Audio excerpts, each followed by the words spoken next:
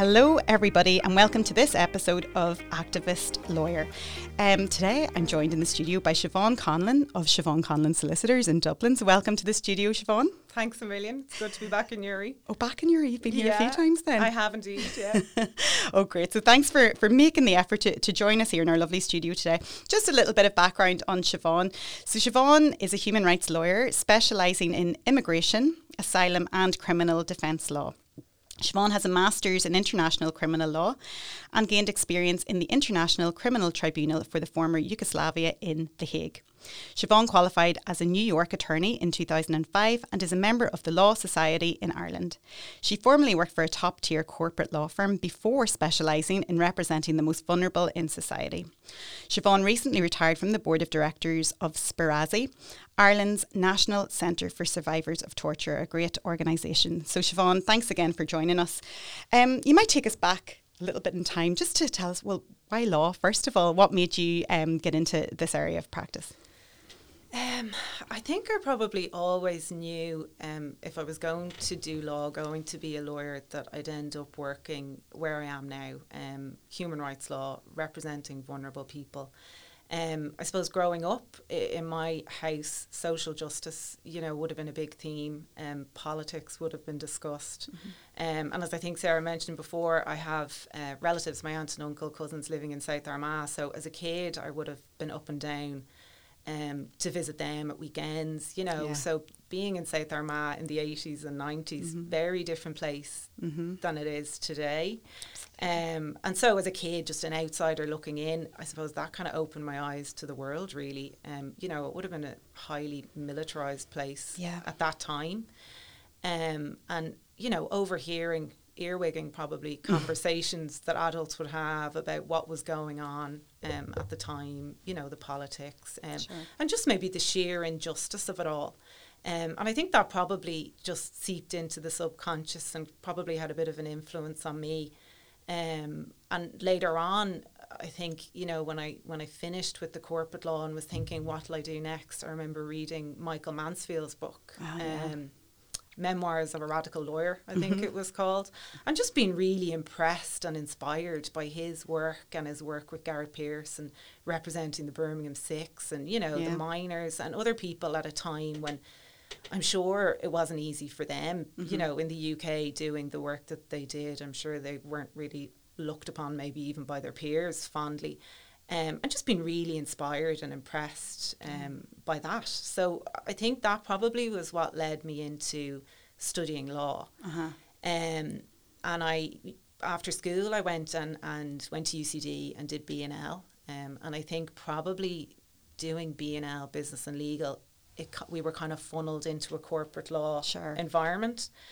And I don't really remember there being kind of a choice or, having human rights or even criminal defence, that being kind of an option. It just mm-hmm. didn't seem to be available. So when I finished in UCD, I did the New York bar. So I sat the New York bar and myself and a friend went off to New York for a few months and quickly figured out it's very difficult to get a job and a visa, in New York. So we came home. And I ended up working in one of the bigger accountancy firms in their regulatory section, and I studied at night for the qualified lawyer transfer test, I think it was called at the time. It was sort of like the FE1s type exams, and once you did those, you could qualify as a solicitor in the South, in Ireland. And so I qualified and then got a job in one of the big corporate firms as a solicitor, and really just, I think, early on thought, I'm not sure this is really why I became a lawyer. This isn't really for me. I just didn't have the interest in the subject sure. matter and the clients. Yeah. And so I packed that in after a year or so and went travelling for a year. And I think that was probably the best thing mm-hmm. I could have done. It just really opened my eyes to the world, just gave me a different perspective on what was out there and even the different types of law that I could do. And in Sydney, I worked in a medical defence organisation for a while and eventually came home. But as I was kind of coming home, travelling, the recession hit Ireland. So when I left, things were great. when I was away, things were suddenly very, very grim, and the calls from home were kind of, you know, you're not going to get a job. This is not a great place to be. So I decided it was a good time to go back and sort of retrain, and I went to Galway, to the Irish Centre for Human Rights in the University of Galway, and studied a master's specialising in international criminal law. So it was a human rights master's, but my kind of specialisation was international criminal law. And that kind of led me to The Hague, to the ICTY. So I was there for a bit of time. Actually, when I got there, the particular case I was working on, it was at judgment drafting stage. So the trial had actually finished. Okay. And I was working in chambers it was a 3-judge chamber, just helping out with the judgment drafting process. So it was, an interesting case. Gotovina et al. was what it was called. It was a Croatian prosecution, 3 defendants, and all of whom ended up being acquitted. Right. Yeah, which was unusual for the ICTY and for international criminal law generally. So one was acquitted at trial, after the trial, and 2 then on appeal. Interesting time. And after that, I came back to Dublin, and I really wanted to get some experience advocating, you know, being in court on my feet, advocating. So I approached one of the criminal defence firms in Dublin and just kind of said, you know, will you let me come in for a few weeks and see what this is like? You know, just to get a feel for, is this what I want to do? Am I any good at it? So I ended up staying there for longer than I thought. Absolutely loved it. Did you? Loved being in court. Just loved my colleagues, the clients, everything about it, the law.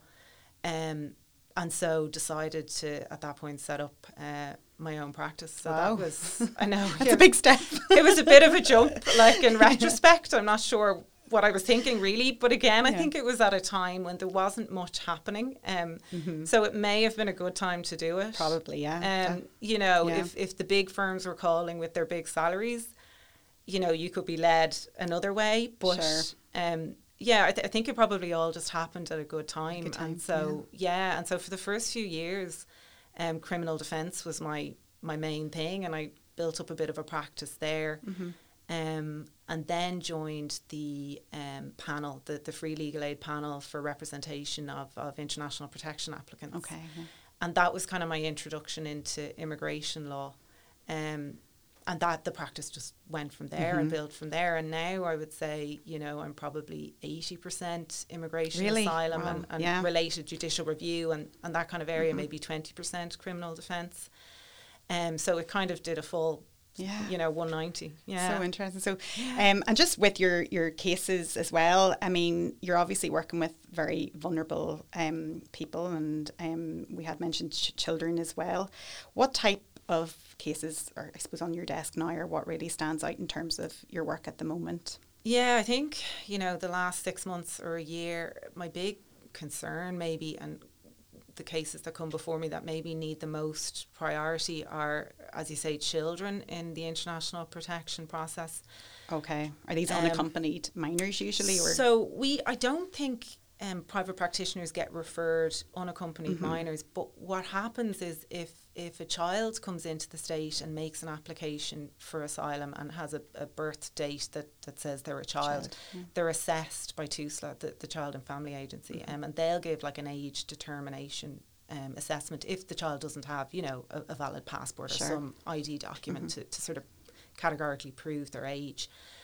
And if TUSLA assess them and say, look, we don't believe you're a child, then that child is put into the adult process, and so may end up on my desk, you know, as an adult applicant. But in fact, when the child comes in to see me, they're saying, well, no, I'm a child. And I went to school until this age, and my parents were killed and I had to leave, or, you know, whatever the case may be. And that's procedurally difficult to deal with, because TUSLA will say they won't reassess the child unless you can provide some documentary evidence for the purpose of a reassessment. And, you know, it's been the case that even if, I think maybe with TUSLA, with capacity issues in the last 6 months, I think they've been well documented. It's been in the newspapers, there have been reports about it. That even if we can put forward maybe evidence or request a reassessment, that it just isn't happening. Sure. And, really, really vulnerable children. Like, I can't really imagine anyone more vulnerable than, a child in the state with no parents, no social worker, nobody. If they go missing, well, who's to know they're gone missing? Yeah. Well, that's a problem here too. And then do they become like aged out potentially if, say, that takes a long time for Tisler, or it's not really moving along as fast as you would like it to? What has happened is we have taken cases, by way of judicial review in respect of it, and that creates another issue because they don't have an ex-friend. So they're a child, but they don't have somebody to initiate proceedings on their behalf, which is required. Because the state can't if they've determined that they're an adult. Yeah. Exactly, because they don't have a parent, because they're an unaccompanied minor. They don't have family generally, because they're an asylum seeker, and they don't have a social worker because TUSL have said they don't, essentially believes that they are a child. Yeah. So, I mean, it's been the case for me that I've ended up being an ex-friend as a solicitor, which isn't usually allowed. It's not appropriate, I suppose. It could be seen in certain circumstances as a conflict of interest, but for this particular circumstance, it's not. And you will be able to bring a case. Okay. But again, as a solicitor, that's not an ideal situation, and I can't imagine any other area of law where you are acting as an ex-friend, essentially bringing proceedings and all that goes with that, the liability and everything else. And I don't think that would be an issue, but it still just highlights the total vulnerability of these kids. Even their access to the courts is difficult. So yeah, that's one sort of area that has difficult. Been difficult and on my desk in the last while. The other one would be homeless asylum seekers. So that's been a big, getting a lot of press at the moment. Totally figures. It's actually quite shocking. I think the Irish Refugee Council released a report this year just saying, I have a little bit of it here, just that it's an absolute crisis of accommodation for anyone seeking international protection in Ireland, and they describe it as a loss of dignity and destitution among those forced. And you've seen it. I mean, I've seen the press covering it quite recently, so that must be a huge problem. Yeah, and I think from a legal perspective, as lawyers, we can take cases, to the High Court. The state have certain obligations under EU law to provide material reception conditions, and we can seek damages. And those cases, actually, the issue of Frankovich damages, and they will be heard in November. There's 2 test cases that have been chosen, and I think it's set down for hearing in November. That's the issue of damages. But again, that takes you so far. If people are still claiming asylum and are still homeless, the problem still exists. And are these families as well, or what? No, I think generally speaking, it's single males, but there have been unaccompanied minors, and there have been women, I believe. But I think they say generally the majority who are denied accommodation are single males. My goodness. Gosh. So those cases come up in the test cases in November. That'll be interesting. But again, the problem continues, and I guess it's up to the state to rectify that. And just as well, I remember back long ago when I did asylum law in Dublin, a big area was family reunification. Is that still what? Update us on that. I haven't looked into that in a long time. That was always a big one. That's as soon as somebody gets status, they want to know, how can I get how can my family come to join me? So I mean, it's provided for in the Act. Section 56 of the International Protection Act provides for family reunification. So someone who has a grant of refugee status or subsidiary protection can apply for family reunification with the spouse who they married prior to making the application, or a child who's under the age of 18 and not married. And they've 12 months to do that. The difficulties that have arisen, I think, for me, is really from people from countries where Sharia law prevails when it comes to adopted children. So a child, I think the Supreme Court has interpreted a child under Section 56 can be an adopted child. As far as I know, there's no interpretation of, what is an adopted child for the purposes of family reunification. And if you're from a country where Sharia law prevails, there is no full adoption. You can't have a full adoption certificate. So they have. So it's not like a formal procedure through the courts or anything like that would be recognised. It's just not allowed under Sharia law, full adoption. So they have like certificates of responsibility. I see. Where they, and from countries, clients of mine from a place maybe like Somalia, that's, seen conflict for many, many years and humanitarian disaster really, they may have their own children and they may be caring for nieces and nephews whose parents are deceased through conflict. And it means when they come to apply for family reunification, that's pretty difficult. I'd say so. Yeah, so I think that's an area that's probably being litigated at the moment, just that area of the adopted child and what does it mean for the purposes of family reunification. And recognising the family unit, perhaps, maybe going outside what we deem a family here and applying it to those particular cases. That's always seems to have been a bit of an issue, especially where children are concerned. Yeah. Even standard visa applications. I mean, when I was practicing, we find that extremely difficult.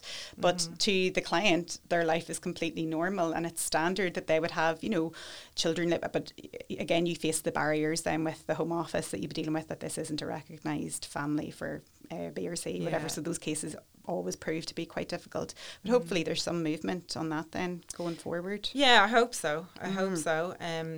Just to make things a little bit easier for the clients concerned. Yeah. So the numbers increase, and I know practitioners here feel the same in terms of people trying to access justice, particularly within asylum. It just seems to be an ongoing disaster with numbers.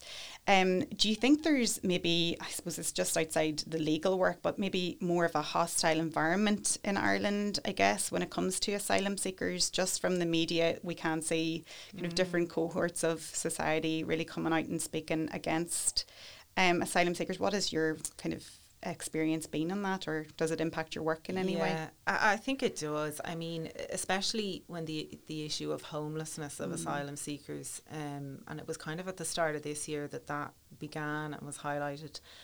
And at the same time, they have, we have a housing crisis anyway. Yeah. So when you put the two together, it just seemed to create this negative environment. And it was easy, I think, for people to pinpoint maybe migrants or asylum seekers as being the problem, as opposed to maybe the system or, the housing crisis itself and as being the problem. And unfortunately, even clients of mine who were living in tents outside the IPO office, faced these sort of protests, if you like, by people wanting them out. And, wow. And infiltrated, I think, by people not even from Ireland, stirring up trouble and very difficult. And I mean, it's sad as well, I think, for me as a practitioner, because prior to that and years gone by, clients would come in and be so happy to be in Ireland and so thankful that they got a Céad Míle Fáilte and a good welcome. And now it's totally changed. I think before they may have come from other countries in Europe and outside where they were treated very badly.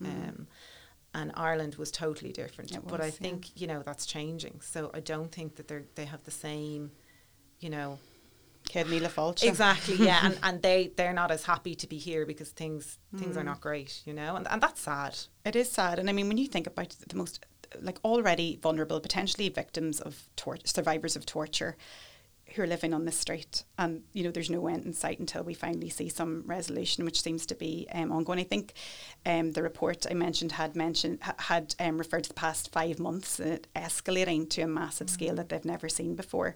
So this is a really big crisis, and you just think of the mental health of these people and their physical health as well. Like, what are they living off? How are they surviving? So that's really, really sad, and it's really detrimental that the state gets on top of this as soon as possible. So a different scene when it comes to asylum and I guess immigration law. It has an impact on that as well. But just one other area of immigration that I've always been interested in is naturalisation, and that was a big theme here in especially since Brexit. We had God, so many cases, a massive increase in people applying to become Irish. So naturalisation is normally where somebody maybe has, acquired their refugee status or, a requisite residence that they've been living lawfully in Ireland for a period of time, or where they have married an Irish spouse. So I've seen on the Department of Justice recently and seen people share some changes in policy and within the law. The new act that came in as well made some immigration changes in general. Are you hopeful that citizenship and the process of applying for Irish citizenship is going to become a little bit more streamlined? Because we have seen a lot of criticism in the past of huge delays, like ongoing delays, 4 or 5 years people are waiting.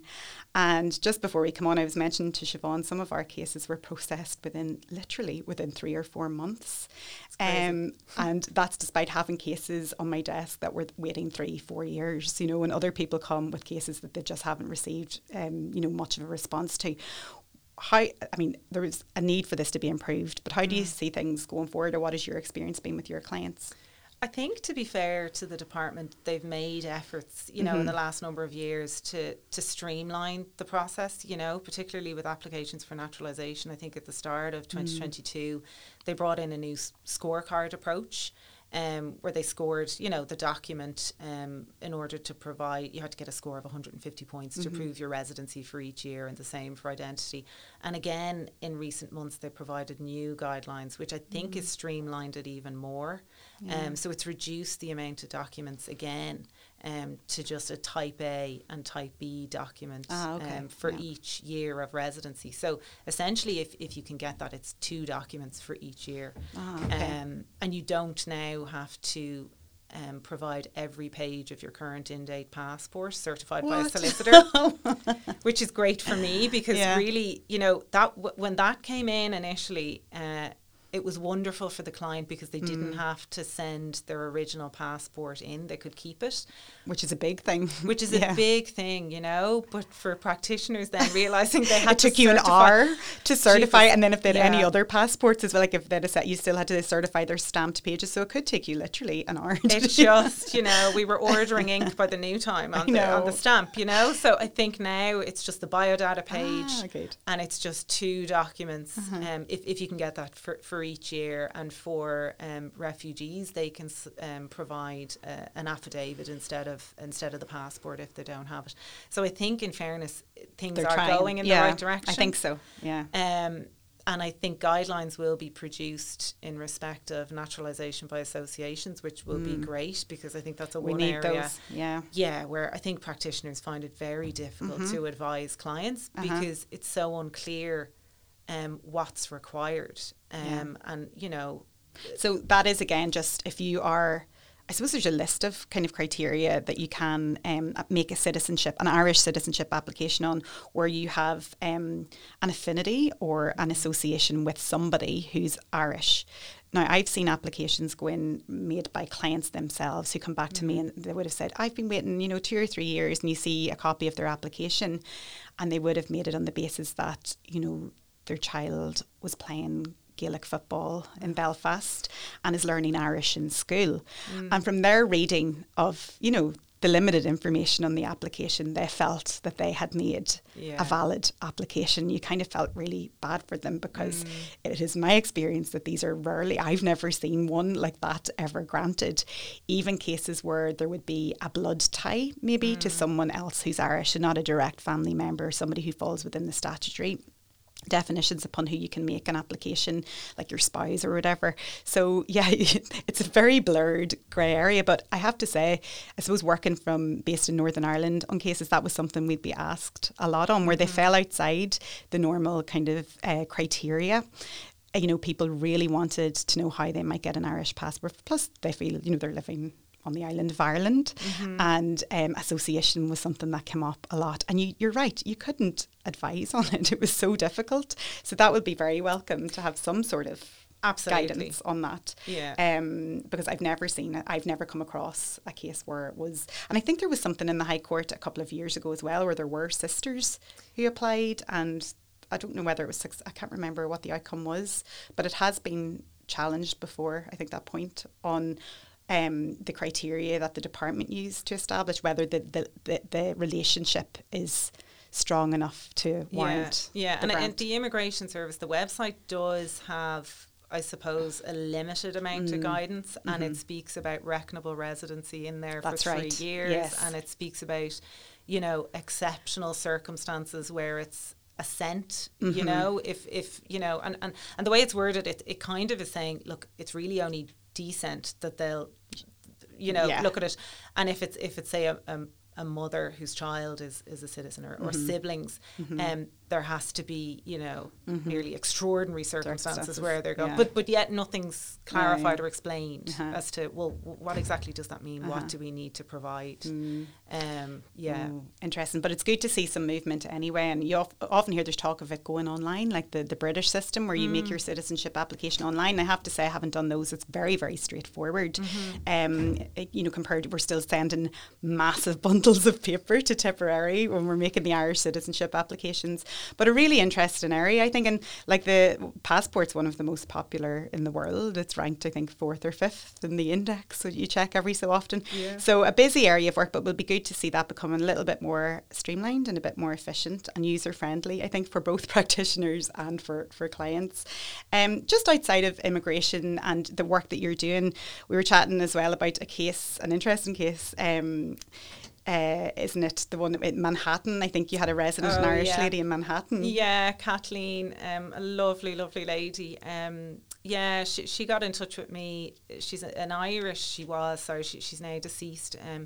But an Irish lady who went to Manhattan, a single lady, went with her sister to Manhattan when she was, I think, in her 20s, and worked as a waitress there her entire life, and told me she invested well in stocks, which I found phenomenal, you know. I wouldn't know where to start, but she lived in the Upper West Side in a flat there, and her sister lived in a flat above her, and her sister had since died when she got in contact with me, but she two second cousins of hers from Ireland had got back in contact with her later on in her life, and she loaned them $300,000 to do various work in their house and other things. And when she sought to get the money back, they kind of disappeared. And, you know, she was 96 at this point and had a full-time carer in, but still living somewhat independently in her apartment. And I got a chance to go over and visit her. I was visiting a friend of mine who was an attorney at the time in New York, and I popped up to say hello to her. It just happened to all coincide. So again, we initiated proceedings in the High Court, and she gave her evidence by way of video link. Now, this was before COVID, so before video link was a thing, right? You know? Okay, yeah. So even for me, I was trying to figure out how is this going to work, you know? But yeah, like she just did so well. Like her neighbour downstairs brought her down, set up a laptop, and it was all, you know, and she gave her evidence. And I just remember just being so inspired. Like she's 96. Wow. She's on her own, you know. I think all her siblings at that point had predeceased her. And there she was in the High Court in Dublin, giving her evidence, you know. And it was a good day. So it settled. She didn't have to go into cross-examination, thankfully. And that was that. But it was just one of those things where, like, she clearly, although, you know, she very much had her wits about her and was very independent, but clearly quite a vulnerable person who had been taken advantage of, really. But that was a good day. Very inspiring, and it's great when you do come across clients that just sit with you forever. Then, you know, you remember that case and that person, and you become really inspired by that, which I'm sure in your line of work and your colleagues as well who work in this area, you know, you come across that quite a lot, you know, and particularly because you're working on advancing matters for the most vulnerable in society. And just on that, I guess, this activist lawyer website or podcast, how, in your opinion, do you think, I suppose you've had that experience of working in the corporate law environment, and now we can see where your passion is. It's in human rights law. How can we use the law? This is something we ask a lot of our guests effectively, I suppose, to advance matters and as a tool for activism. Yeah, like I think I was talking earlier about the homeless situation, and, you know, I mean, we use the law to advance our clients' rights, you know, and with initiating proceedings on behalf of clients who are homeless, it I suppose put pressure on the state to sort the situation out, and those clients since were provided accommodation. But, you know, there's a bigger issue as well, you know, in winning, I suppose, the hearts and minds of people to welcome asylum seekers and migrants into their community, and maybe not be persuaded by these outside elements who are trying to promote the negative when it comes to migrants and asylum seekers. And it's up to us as well, I think, as practitioners, to be vocal about it and in support of the people we represent. Because, you know, we know them quite well, and any client who has ever come into my office who is an asylum seeker or migrant in a way, it's always, how can I get an employment permit? When can I start working? You know, when can I pay tax? When can I be a part of the community and contribute? No one's ever talking about social welfare or how I can get a free house or how I can get, you know, £100 a week or whatever the case may be. It's always, how can I get a permit and start working? And be an active member of the society and be able to give back. That's always the question. And I think maybe people who aren't aware of that can be very persuaded by these negative elements. So I think, it's sort of a twofold thing. It's like lawyers, we can, you know, do all the great high court work, but we also have to advocate for our clients as well and be vocal maybe in support of them. And then it's up to society really and the state. Yeah, and you get that first-hand kind of insight into what's really happening. So just, I suppose, for listeners, and you've had a really interesting transition into human rights law, and I think you made a leap of faith, I guess, and followed your passion, and you decided that's what you wanted to work in. For anyone listening who might be interested in either getting into human rights law from the outset, or maybe transitioning over from corporate law or commercial law into human rights, what advice might you have for them, Siobhán? I suppose if you've time, maybe you know, get in contact with an NGO or volunteer, or just get an idea of the kind of work, that kind of practical experience. I mean, you know, what I did as well was I went back and sort of retrained. I did a master's, you know, doing some sort of study in the area would help as well. But I think just that on the ground practical experience. I mean, even I know you mentioned Specialising earlier. They're a wonderful organisation that provide services, rehabilitation to survivors of torture. And they have a befriending programme where you can become a befriender, and essentially you're a friend to an asylum seeker who's getting services from Specialising. And it's a great way to just get to know the people that I've been talking about, I suppose, for the and the past challenges while. that they face. Exactly. And it's you're helping them just, you know, texting or whatever, and basic stuff. Important to them, But it's a good way to sort of get a feel for the clients that ultimately, if you do want to get into this area, that you'll be working with.